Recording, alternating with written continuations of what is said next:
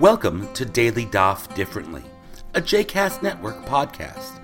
This daily podcast invites you to join us to study the daily Talmud page with a variety of liberal rabbis and teachers. For more information about Daily Daf Differently, please visit jcastnetwork.org/DDD. For more information about the other JCast Network podcasts and blogs, please visit jcastnetwork.org.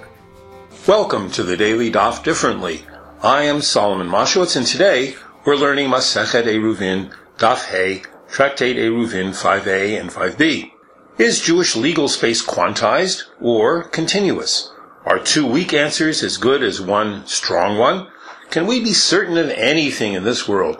We'll ponder these questions and also take a closer look at two frequently used types of Talmudic argument. Today's daf is really technical. It's difficult to follow without diagrams, but we'll do our best. The Gemara tries to understand the metes and bounds of how the Korah functions as a marker or as a legal barrier, and the precise definitions of all the elements we discussed. For example, how long does a passageway have to be before it qualifies as a mavoi? We've discussed the Korah, the horizontal beam across the entrance to an alleyway that allows you to carry in the alleyway on Shabbos. On this daf, the Gemara discusses the lechi, another device used to legally mark or close off the entrance to an alleyway. The lechi is a side post adjacent to one of the sides of the entrance.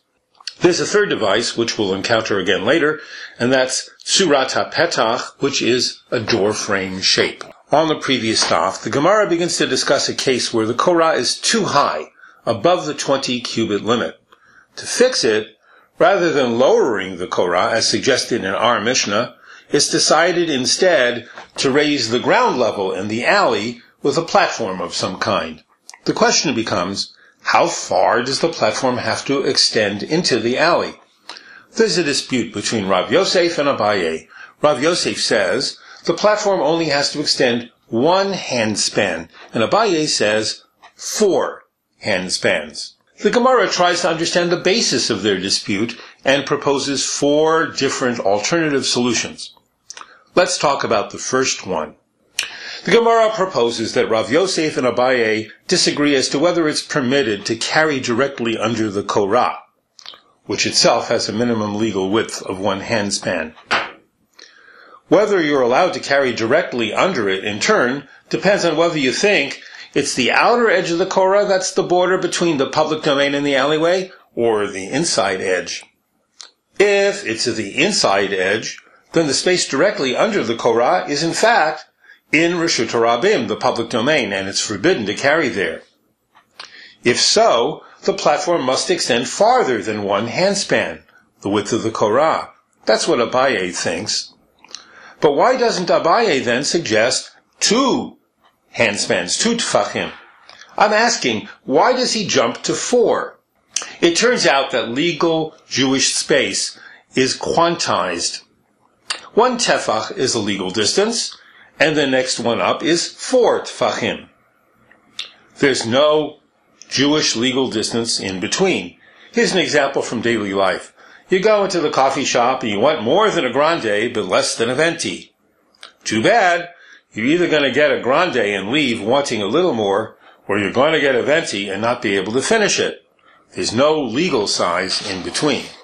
As we said before, the Gemara proposes 4 different bases for the dispute between Rav Yosef and Abaye. The first 2 are rejected outright, but the last 2 are kept as alternate solutions. When the Gemara asks a question and gives 2 different answers, the second answer is introduced by the formula V'i ba'it ema, literally, but if you require it, I will say, and then the second answer. This formula has the sense of, if you don't like that answer, here's another one.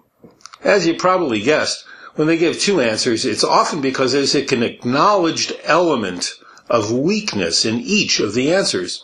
Which of the 2 is preferred? Generally, the second one is considered stronger in the sense of, if you don't buy that answer, I have an even better one.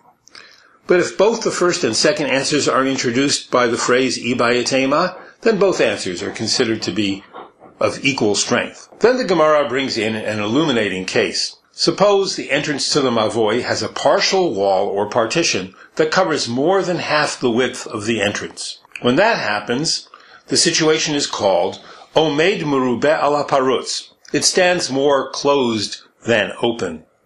Can you carry on Shabbos in a mavoi whose entrance is mostly shut?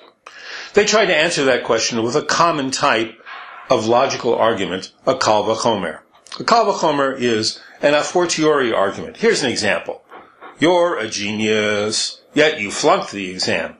I'm an idiot, so I certainly flunked the exam. How did they use that kind of reasoning to establish that Omed Merubeh al Haparutz can fix a mavoi for carrying? We know that a chatzer, a courtyard, can't be fixed with a korah or a lechi, and yet it can be fixed with Omed Merubeh al Haparutz. So a mavoi which can be fixed even with a korah or a lechi can certainly be fixed with Omed Merubeh al Haparutz. Well, if you're not careful, you can prove all sorts of silly things with a kal vachomer. Let's prove that you have to eat maror on Hanukkah. On Pesach, when you're not required to light lots of candles, you still have to eat maror. On Hanukkah, when you are required to light lots of candles, of course you have to eat maror. See, the two cases of mavoi and chatzer have to be compared very carefully. Finally, they ask what at first seems to be a klutz kasha, a question that the questioner thinks is brilliant, but is actually silly. What if the entrance to the mavoi is blocked by a partition that is half the width of the door?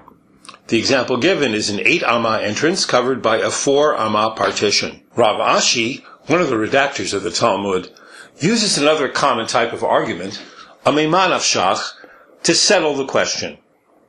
A mimah nafshach, roughly translated as take your pick, exhausts all the possibilities in a situation to show that some principle holds in all possible instances. If, he argues, the partition is less than half the width of the entrance, then it functions as a lechi, and it's okay to carry. If it's more than half, it's Omed Merubeh al Haparutz, more closed than open, and it's okay to carry. But if it's half, it qualifies for neither? No, Rav Ashi argues, it's a safek, a doubtful case. And in a doubtful case of a rabbinic law, such as carrying in a mavoi, you're supposed to rule leniently. Conclusion, it's always okay to carry. Rashi and Tosafot struggle to understand in what sense the half-closed mavoi is a safek, a doubtful case. Rashi explains that it's a safek, a doubtful case, because how can you be sure that the partition is exactly half? Tosafot argues on him. What's safek? Where's the doubt? Just go ahead and measure it and find out. They suggest that it's doubtful because of torach gadol. It's too big a hassle to require measuring that precisely for a mere rabbinic law, and since you didn't actually measure it precisely, you're left in doubt. So, b'mai kami palgi?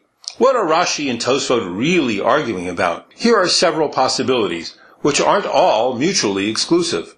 One possibility is that the dispute has to do with physics. Is anything actually 4 amot? Exactly? Or exactly half as long as something else? Rashi may think that there's no such thing. Maybe the world isn't made that way, but Tosafot think it is. A second possibility is that they're arguing about human limitations.